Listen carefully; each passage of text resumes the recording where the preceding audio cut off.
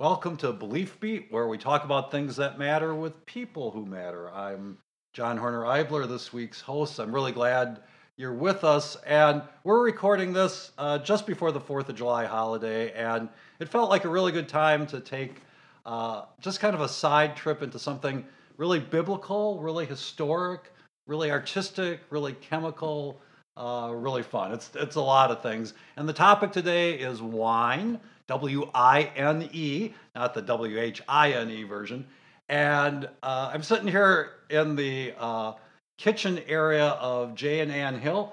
Thanks very much to Ann, who's handling our technical production. And Jay's somebody who loves wine, learns about wine, collects it a little bit, and he's going to share some of his kind of passion and interest and knowledge about wine with us today. And then, due to various long-term sinus issues, I can never really taste anything. So we decided we needed like an official taster here, somebody who can kind of comment in detail on what we're sampling. So thanks very much to Carol Seisey, who's joining us for the extremely difficult task of being the official wine taster. Carol, welcome. Thank you. I think I'm up for the challenge. Are you really? I am glad you are joining us for that. And Jay, All welcome. right. Thank you. Thanks for having us. Yeah, Thanks for good having to us have in you. your house. So tell me, where does your interest, passion, knowledge about wine, where'd that come from? A lifelong thing, a more recent thing? Yeah, it's been about 20 years, I would say. Used to go out to dinner with folks, and it seemed like some people knew what they were doing when they would get a wine list, and I had no idea. Yeah. I mean, it was always like the flavor of it, right? But I didn't really understand it, and so I started to dig more into it. Started to go to the local wine store and ask questions and try things, and it just kind of grew from there. So read a lot, I've tasted a lot, even been to some vineyards in the U.S. and in France, and seems like a topic where as much as you learn, there's always something else that you can uncover.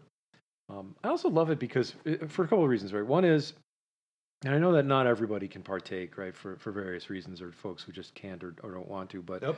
for me, it's interesting because it's social. It always brings people together. It's food, and there's a lot of culture involved in it too. The wines are really rooted in the place that they came from, and so you learn a lot about the place as you're learning about the wines.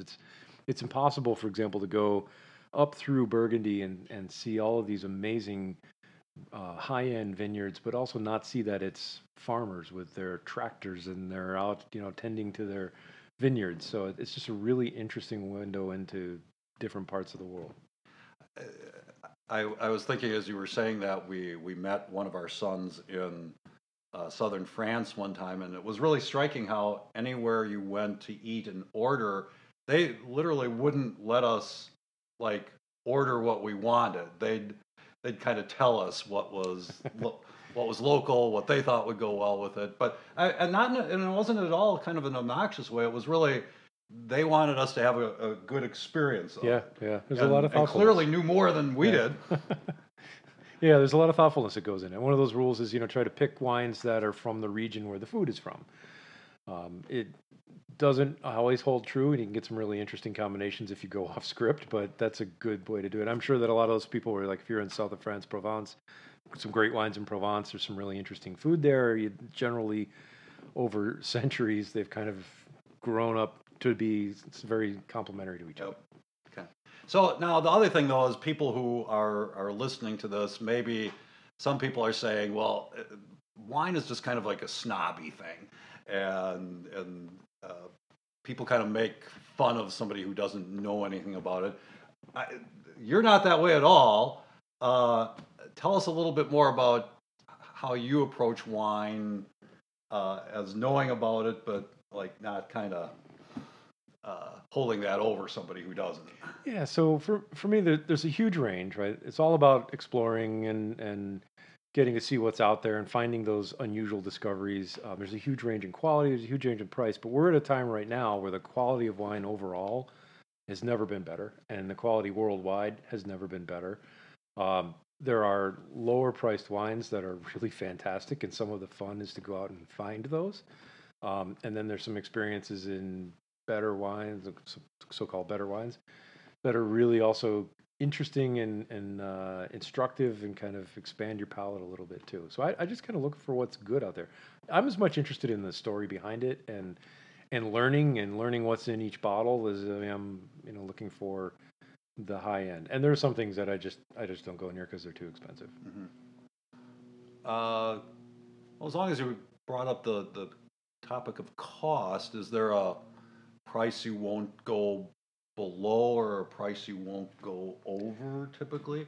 Yeah, so except in rare cases, I tried generally not to go below $10 because you figure if you put in the packaging, the distribution, the markup at the retailer, all the advertising that goes into that, there's not a lot left to actually make the wine. On the other hand, one of the things that we'll try today is a Spanish white wine that's $13, $12.99 at Total Wine, and it's fantastic. It's really superb. I really like to look for things in that, let's call it $20 to $50 range. There's a tremendous amount of really good quality that tends to not be overpriced in that range too. People are kind of competing a little harder for your dollar. Okay. I don't go over $100. I don't think that my palate is good enough to notice the difference. So it's just not. Once I did for a very special thing. It was a part of a trip that Ann and I took to Napa and kind of. So it did involve Ann. It did, yes. Good, And it was a bit, yes. And it was half souvenir and half, half good wine. But I generally don't go that high. Well, if you were going to go that high, I'm glad it involved a special trip with Ann. Can you ever have wine out of a box? It's getting better. It actually is. I was just reading something the other day. So the quality of wines in a box has come up quite a bit. There's a couple of advantages, actually. It's easy to store. It's easy to transport. It's really low cost for the packaging. So you're tending to get more wine for your dollar in that. The other thing is, I hadn't realized this, but so wine in a box is actually in a plastic bag or bladder inside the cardboard box. And that actually shrinks as you take the wine out of it. So the thing that causes wine to go bad after you've opened it is oxygen. When oxygen gets in there, there's chemical reactions that kind of reduce the flavors to nothing very good. Kind of makes it start tasting more like various kinds of cider. So the advantage of the boxed wines is that the bladder shrinks to the size of the volume of the wine that's in there, and you don't have as much oxidation risk. Oh, fascinating. I haven't taken a big plunge that way yet, but the quality's getting to be a lot better. There are some things to... Yeah. Well, okay, same question on... People talk about corked versus capped. Yeah. I'm sure there's a spectrum of stuff there, but talk about that a little bit. So it's still very traditional to have corks in wine. All high-end wines are cork enclosured. A lot of things in the mid-range are. You'll find certain areas like Australia has gone very big into screw tops. You'll see it more and more in the U.S., Oregon, Santa Rosa. Generally, it seems like more budget-conscious wines are going that way first. So I'm sure there's a cost element to it. I actually think screw tops are great, and I wish the whole world would go to screw tops. I think they'll last as long as any corks. The cork taint that can cause a bottle to go bad doesn't exist with the screw top, and most studies, it seems like, are showing that it's a better way to go. But tradition is hard to change. Yes, and there's a lot of ceremony with opening a corked bottle.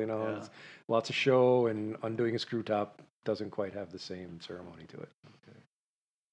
Well, one of the things we're going to do as part of this podcast is we're going to take you on kind of a virtual wine tasting. And that's when Carol will finally get to be a part of this conversation. Last thing. I'm waiting patiently, John. I know you are. Let me get through one last preliminary, Carol. You had talked about, the purchase of wine. Where do you shop for wine? So I used to buy a lot of things right from vineyards. I signed up on what they call allocation lists, and for some wines, that's the best way. There are very few places that only sell through allocation. These days, I don't. I'm not on any more lists. I'm on mailing lists, but I don't have the allocations. UPS guy used to joke about showing up 4 times a year with a case of wine.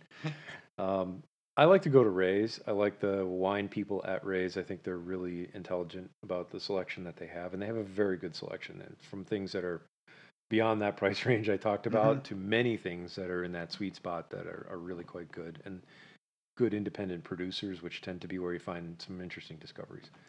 Total Wine isn't bad. Actually, Total Wine has a tremendous selection. I like to have an ongoing relationship with the people that are the experts at the store, so that they get to know me and I get to know them, and we can ask questions and they can actually give me better recommendations.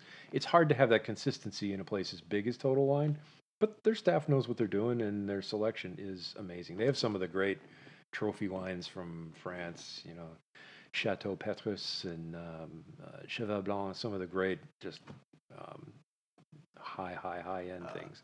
So every once in a while, I walk by the locked case just to be in the look the a little same bit, and then I place. go over to the bins and find what I'm really interested in. I like the things at Sendix. I think they have really good California selection. Not so good on the international. Not so many on the international. Shouldn't say that. More limited, but really good California selection.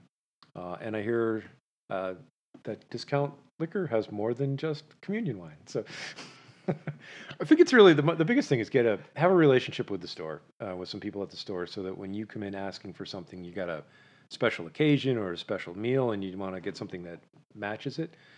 They can help because they'll also kind of know what your tastes are. Again, for the casual listener, the Unity Lutheran Church communion wine does get purchased through Discount Liquor. Yeah, of course. Not doing an ad for them, but just hence the point of reference. Well, I'm thinking this would be a good point to try a sample of something. Sure. So then talk about it. So the first thing we have, it's Almodi Petit. It's a white wine from near the Catalan region in Spain.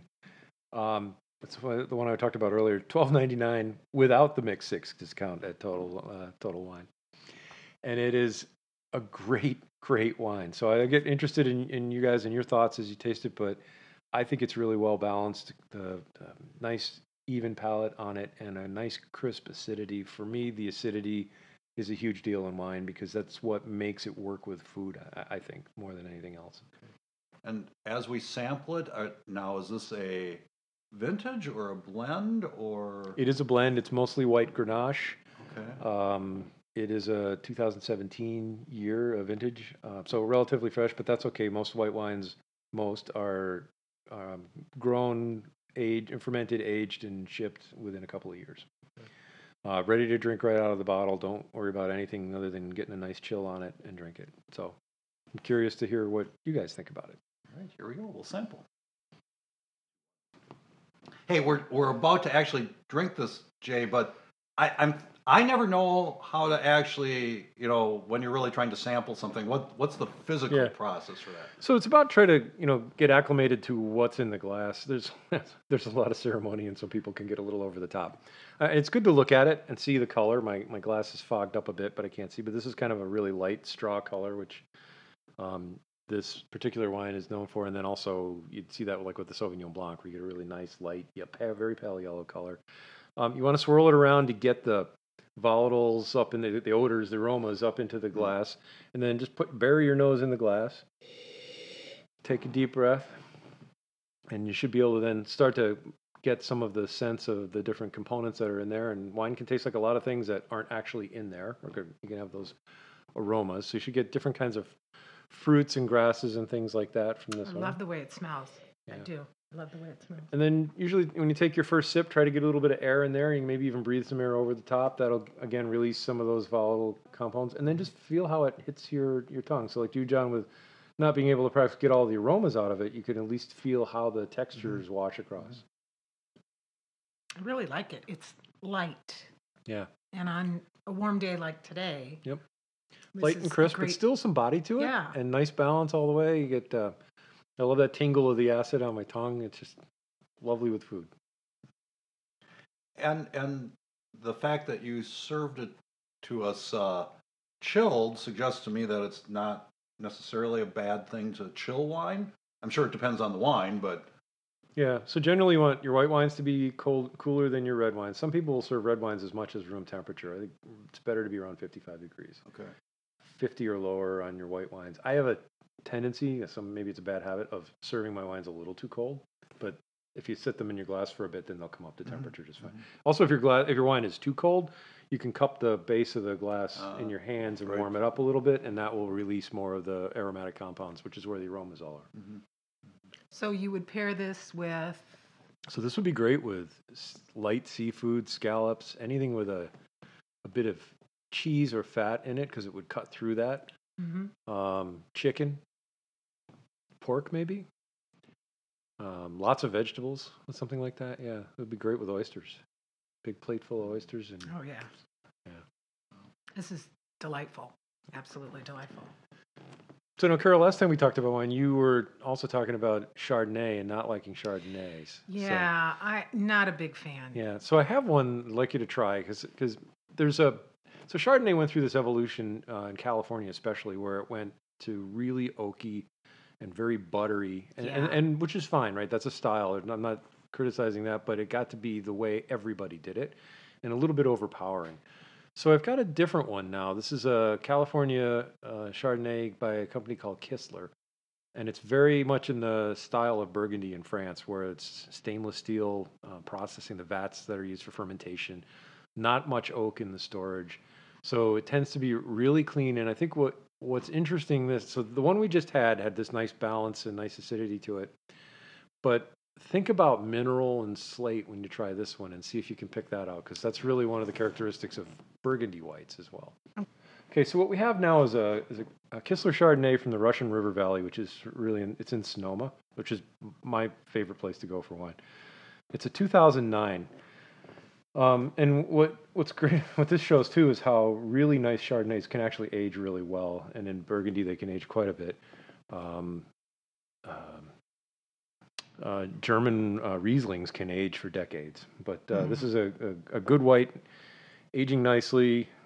Same thing, right? So a little more darker yellow, deeper color on it. It feels heavier. Yeah. You know, the smell and Yeah. it just feels heavy. Oh. That's not your grandma's Chardonnay. That's got a really nice flavor to it. And it's not that. I think to your point, where Chardonnay kind of went sideways for me, if you will, was the heaviness. Yeah. That, you know, because when I have a white wine, I want it to be light and I don't want it to be overpowering. And so many of the Chardonnays became that. Yeah.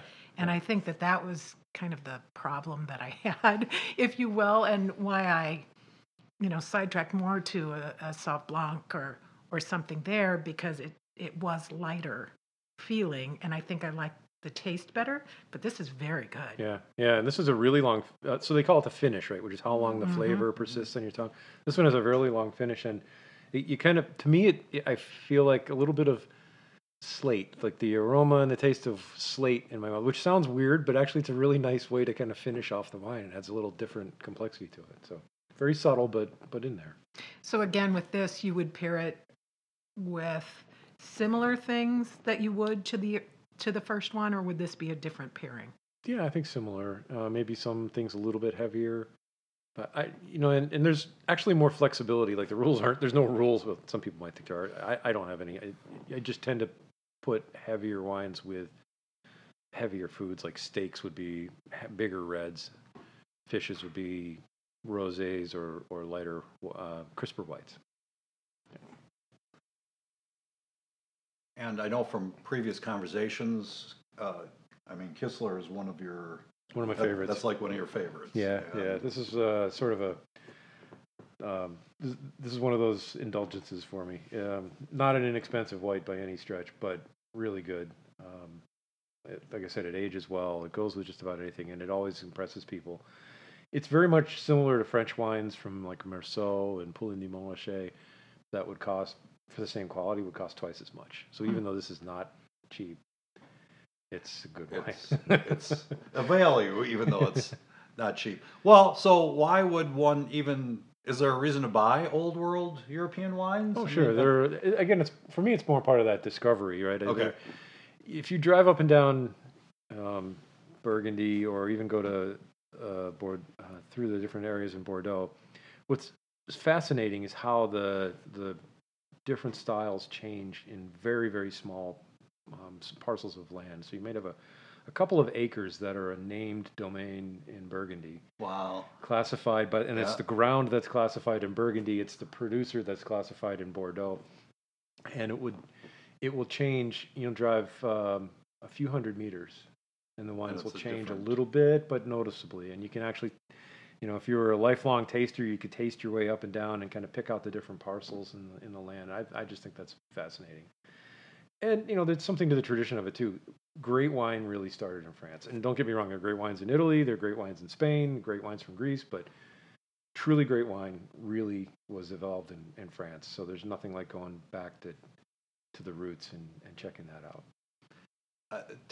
Since you've been there and you've been in California as well, but just real briefly, tell us a little bit about what you've observed about the production of the grapes, how they manage a field, for lack of a better word, to create what they're trying to create. So that's another one of those encyclopedic bits of knowledge that I've barely scratched. So you can get into so the different vines grow better in different regions. The overall temperature or climate of an area affects it.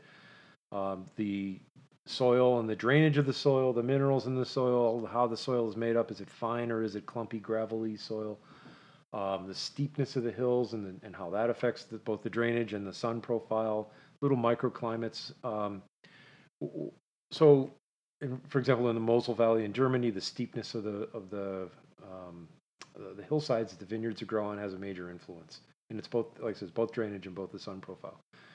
In California, when you get to the coast and then some of the pieces of land where the land is lower and the fog comes in, that Humboldt fog comes off of the Pacific, it cools the grapes a lot, like significantly cooler in the evenings and the mornings.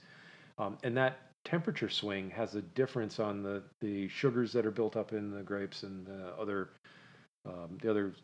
trace elements that create the flavors. So you move inland into Napa, where it's generally hot all the time. It's a much different flavor profile, just really, really different. And it's 30-minute drive from the coast into Napa. It's amazing how Right. the state as big as California, how small of a difference that can, how small you have to travel, short a distance you travel to get a big difference in flavor. Right. Man, stuff like that is just fascinating. For a novice such as myself, what would be one or two easy ways for me to ruin the wine I just bought? Yeah. So oxygen is an enemy of wine. If it's open for a long time, it will turn into sort of vinegary reduction. Okay. It just doesn't hold up after a while. It loses anything that's interesting about it. Heat is bad for wine. Storing above 70 degrees is not considered to be good, and also the high cycling of temperature is not considered to be great. So mine are a little too warm where they are. I'd like to. They're in the mid 60s. I'd like to get them lower, but I don't have a dedicated cooler for them. So I try to find the best spot in the house and keep the temperature as even as I can. Which in your case is like the basement? It's in the basement. Okay. Yeah. Out of the way places of the basement. Let's see, light is bad too, and that's why if you notice. Most wine bottles have some degree of coloring to them, and when you get to red wines, they're all very dark, and that's to keep light out from inside of the bottle because it will change the chemicals inside that give you the interesting flavor notes. It'll significantly change the structure of the wine. Okay, so dark place, as cool as possible cool within your standard house. Yep. If possible, 50 to 55 would be. 50 to 55 is great. You can go colder, actually. You could store them in the refrigerator if you want. I would just, especially for reds, bring them up to temperature a bit before you serve them. Oh, interesting. Okay. The aromatic compounds are volatile, and which means they need to evaporate into the air. Okay. And if they're too cold, they won't do that. Okay. So. Right. Well, Carol and I both, again, can't really taste, but what you said about finish, I could tell in terms of how long it kind of stayed on my tongue in comparison to the first one we tried. What's next? So the next thing we have is a Pinot Noir Rosé, and it's from Germany. I, for some reason, was under the mistaken impression that this was from California, but it's actually from Germany. It's Rosé. 20 years ago, when I first started drinking wine was mostly White Zinfandel and very sweet. and it's changed quite a bit. At least what we have access to has changed quite a bit. It's now much more tart, acidic, crisp, great for hot weather, just fabulous for hot weather. And you probably noticed in your local grocery store or wine store, come late spring, there's this explosion of rosé displays everywhere. I right? literally just noticed that yesterday. Yeah. It was like all they had out there. Yeah, it's been a huge thing, but it's great. I think that they're awesome wines for hot weather. Generally, really well priced too. Most rosés are between $10 and maybe $25. I'm not aware of too many that go above that.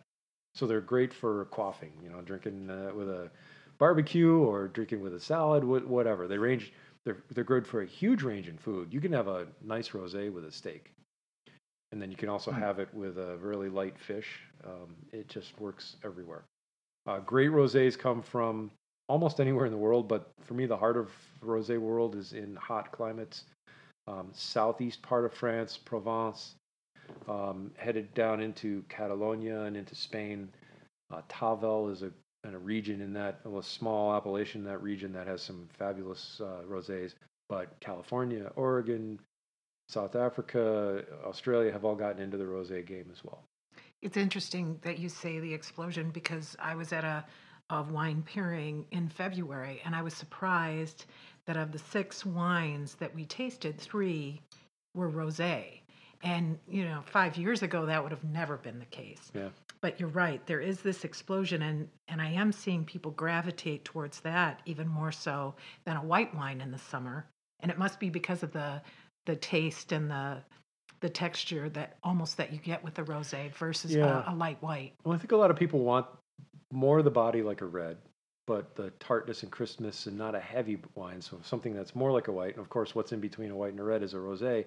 And it's not just the color; literally, the flavor profile is in between. The way they do that is the reds and red wines come from the skins. You leave the skins in the wine as it's fermenting, and it brings the color out of the skins. So they do that for a little while in rosés. The other thing is that rosés, I don't believe that they're ever, maybe rarely, there's not much oak storage in them. They're usually going to be in stainless steel, so they don't get that oakiness to them, which you do in a red wine to give it heavier flavors. So they tend to stay really nice and clean and crisp. Okay. Well, thanks to you. Last night we were having Barb's birthday dinner, and we paired walleye with a rosé, and everyone thought it was delicious. Oh, I'll bet. Good. You not only scored with Ann, Jay, but you're earning up bonus points with Barb. So let's sample it. I can't feel much of a difference on my tongue with this one. What was your reaction, Carol? There's I think tartness is exactly the right Yeah. thing that I'm feeling when I drink this one. There's a tartness about it, but it's not so tart that you pucker necessarily. It's a different texture, if you will. It's a different feel, but it's actually delicious. Yeah. And sometimes you get a little bit of like instead of melons and apples, you get more towards strawberries and maybe not too much cherry, but maybe just a little bit. But those notes start to come in rosés. I think this one maybe has a bit of strawberry, but I'm not really good at picking those things out. So maybe what we could do, since we're into the things that are getting a little redder and darker, is let's go to red wines. So the next one I have, and I'll have one more after this, but I have a 2014 Cabernet Sauvignon from Larkmead, and this is an interesting experiment, right? So we talked about how oxygen changes wines. So red wines have a lot of tannin in them. It comes from the grape skins, and it's what gives you that an astringency in your tongue. It feels like your tongue is being dried out a little bit from that in the wine. So what I did with this one is I took half the bottle and put it in a decanter, which is just a container that has open to the air, and I sealed up the bottle. And I kept them both at the same temperatures. I'd slosh around the decanter every now and then, about 2 hours before we taste, so that it would get a little bit of that oxidation going and break down some of those tannins. So first, we try the red with the right out of the bottle. And you should feel that astringency as you taste that. So really deep flavor. This is a Cabernet Sauvignon, so it's a big wine, lots of big flavor to it. but also and some deeper like forest floor kind of notes to it, right? Kind of savoriness to it, which is good with mushrooms and reduction sauces and slow cooker kind of stuff. Really, really good that way, and also with steaks. But you also feel that. Do you feel that astringency in there, that tannin that's kind of pulling the moisture out of your tongue? Yeah. Good. Any other? No, I can definitely tell it is pulling that moisture away. Yeah. And I've had problems with red in the past. I'm coming back to reds, yay. Yeah. And have a friend that swears by blends. She likes a red blend versus a straight cab or a Yeah. straight, Pinot Noir, whatever that is. It's more so she likes the blends. I do have to ask you though, Merlot seems to have fallen out of favor somewhat. Yeah. It used to be you would go out, especially for me, entertaining clients, you'd have somebody who would order a Chardonnay and you'd have somebody who would order a Merlot. I mean, it was just Yeah. kind of the way it was. Not so much anymore. What's So, the reason there? Yeah, two things I think. Well, a couple of things. One is that first Cabernet took off like a rocket, and Napa went crazy for Cabernet, and but then the movie Sideways came out. And if you haven't seen it, it's a buddy picture. Some guys who go to Thomas Hayden Church and Paul Giamatti, and they go to Santa Barbara, and then Paul Giamatti plays this guy that's a bit of a wine snob. And he has a scene where he just rants and rants and rants about Merlot and pours a tub of it over his head and all that. And it actually hurt Merlot sales for 15 years, and they're just barely coming back now. Merlot is great. It has a softer profile than Cabernet, and I think just like the buttery Chards took over, the big, heavy, high alcohol Cabernets took over for a while. Now, if you go to Bordeaux, you'll find everything is a blend in Bordeaux. Everything there is blended. The degree of blending is very carefully specified according to each chateau in each area that you're in. There are real strict rules about that. But they're all blends. And frequently they'll blend a Merlot with a Cabernet to put a little bit of that softer profile in against the stronger backbone of the Cabernet. And it makes for some remarkable blends. In California, there's some great ones there that do that as well. Joseph Phelps has a really expensive one that's renowned. Chapelet actually makes a nice one that's not very expensive. So if you look for, there's a couple of ways that they'll describe a blend. Some people just say, it's a blend, but if you look for Meritage is another word for a blend. Okay. I'm trying to think of a cuvée sometimes, like a mountain cuvée is what Chapelet calls their blend, but there'll usually be some different name and there's no varietal featured on it. The nice thing about California wines is if it's mainly the varietal, it'll be right on the label. Oh, okay. So it's easy to tell. If it's Cabernet, it says Cabernet, and by law in California, it has to be at least 75% Cabernet Sauvignon. Most of them are higher. If it's a blend, it'll have some other name. That's usually a first clue that it's something different. But then read the back label, and it'll tell you generally what the percentages of each of those are. Interesting. Thanks. So now the other glass is the same wine decanted. And I'm interested to see if you can tell the difference in the flavor profile and the tannins with the decanted version of the Cabernet that we just poured. I'll just interject as we're sampling that, wow, now I have the word astringency that I can throw around a little bit. But I can throw it around because that's super noticeable to me. I mean, kind of that pulling the moisture off your tongue feeling. I think a lot of people have had that with wine. So now I know what word to use with that. Meritage as well. Thank you very much. Expanding our vocabulary here on the podcast. I can feel a big difference with the decanted wine. I mean, it's really taken that a little of the astringency, if I'm using that correctly, out of it. I mean, it's super striking to me. I like this one better actually than right out of the bottle. Yeah. And I think part of it is I'm coming back to my love of reds now, but this doesn't feel as harsh. Yeah. Yeah, a lot of people characterize the tannins as harsh. And that's a 6-year-old wine. So even right out of the bottle, it still had a little bit of time. Sure. Now I've got California Cabernets that go back to 2002. When you start to get back into 2004, we're starting to notice a difference right out of the bottle. As they age, the tannins break down too. The tannins have a value, they're one of the things that allow those wines to age so well. But right out of the bottle, they can be too much. So I would recommend to anybody, first thing you do when you open up any big red, taste it first. If it has that, if it's harsh or taste that has that, it's not, as long as it's not bad, right? But it just has that strong tannin astringency to it. Put it in a decanter, swirl it a bit, give it some air, and let it sit for a while. So when you and Ann go out to a restaurant, can you ask for a red wine to be decanted? Yes, absolutely. Okay. And better sommeliers will even suggest it. Okay. Yeah. Last time I think we did that, I think they said, "Would you like me to decant that?" And so I said, or I asked, "Do you think it should be?" Sure. And he said, "Yeah, it's probably a good idea." So we did that. Lighter ones, Gamay and maybe lighter Pinots, I wouldn't bother. But, Okay. But yeah, I would ask, and if they suggest it, for sure, take them up on it. But that's a good point that you bring up too, Carol.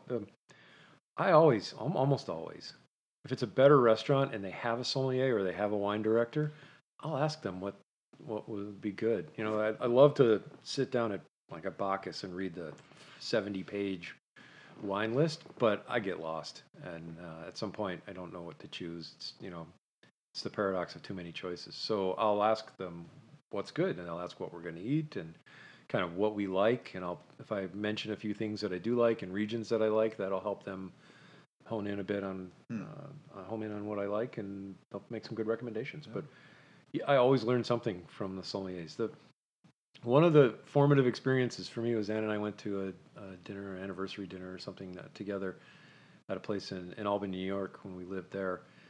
And that was my first introduction to good Pinot Noir. We were having a nice dinner, and I said, well, what's something really nice, sort of approachable, medium body, and this guy recommended a Flowers Pinot, and to this day, that's another one of the go-tos. I just love that Flowers Pinot. Let's switch gears just a little bit and talk about a couple of health things. Some people react to like the sulfites in the wine. Is there any wine made without sulfites that you're aware of? Or there are a lot of organic ones that aren't. It's a funny thing. There's a lot of dispute about whether that's a real thing or not. Okay. My mom has that problem almost every time she drinks a red wine or anything with sulfites in it. For me, the simple answer is, and I've had that reaction a couple of times. If that happens, I take an antihistamine. It's a histamine reaction. It's almost like an allergy reaction. That makes it go away. Okay.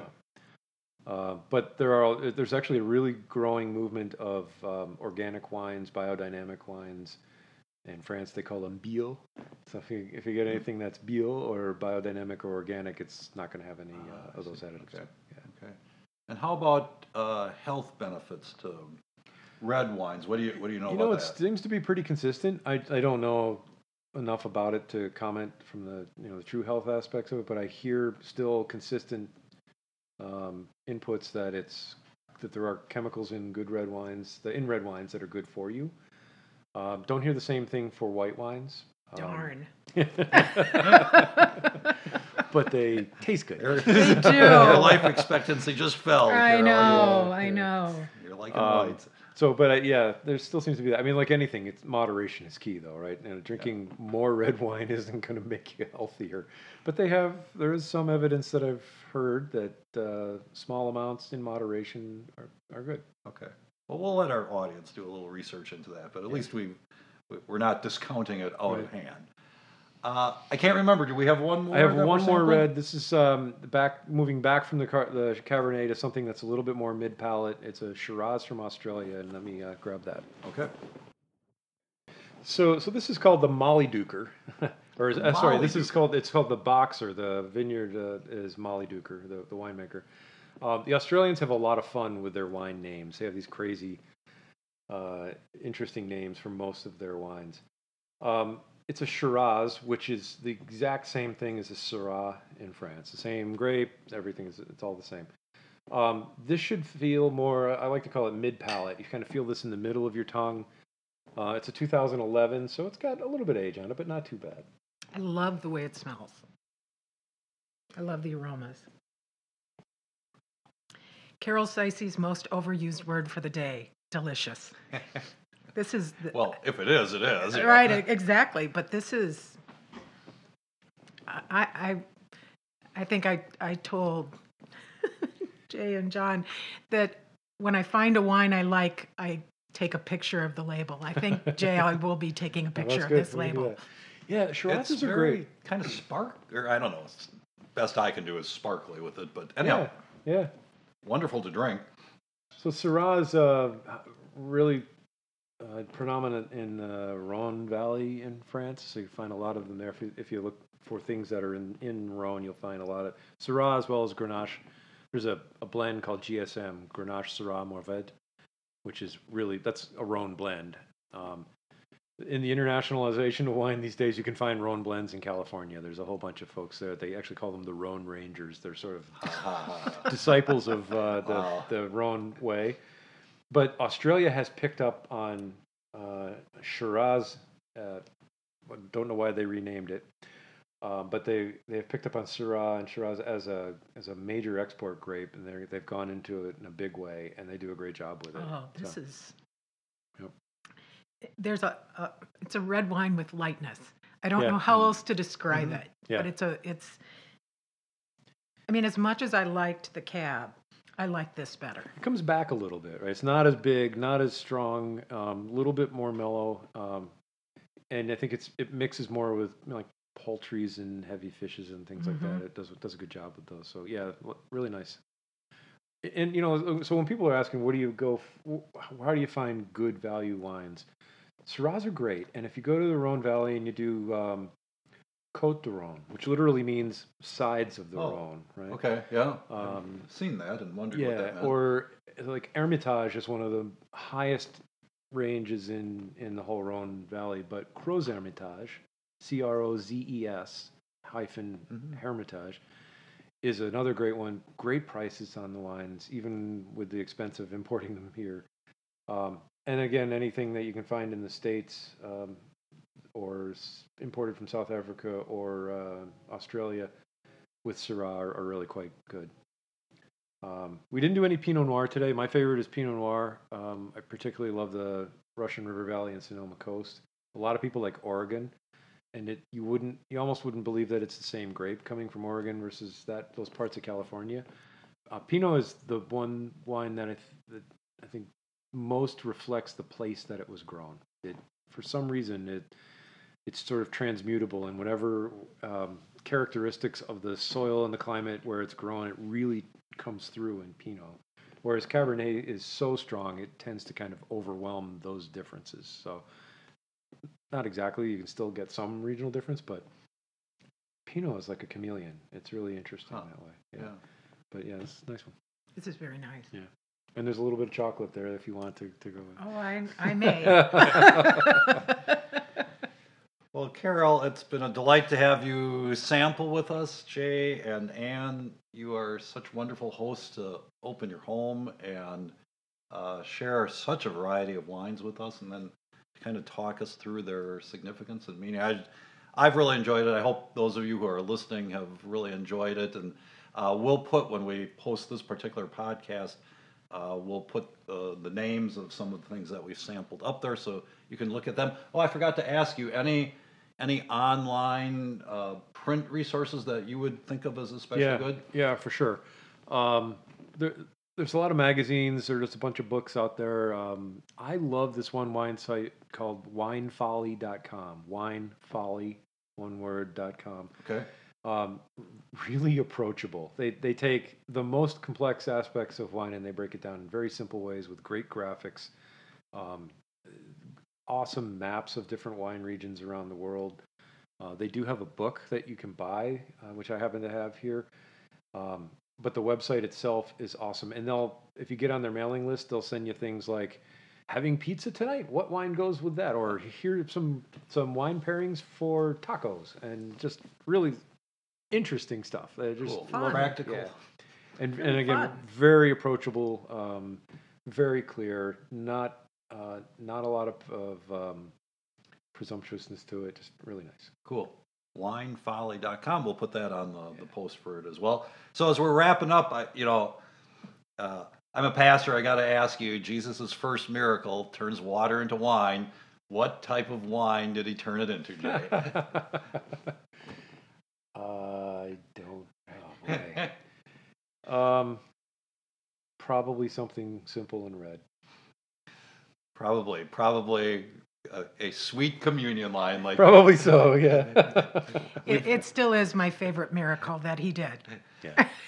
What's funny at church is that if we change it to anything other than a sweet wine, people Oh. rebel. They associate that with communion, and that's just fine. It's good to have something that is is. connected. Yeah. It is a miracle of fermentation. It's Yep. crazy what it's been able to do. So. Well, thank you all. Thanks for listening in on Belief Beat. I hope you enjoyed kind of just a time away around the 4th of July holiday, relaxing and having a little fun with the topic of wine with Jan Ann Hill, Carol Seisey. Thanks very much for listening. Bye for now.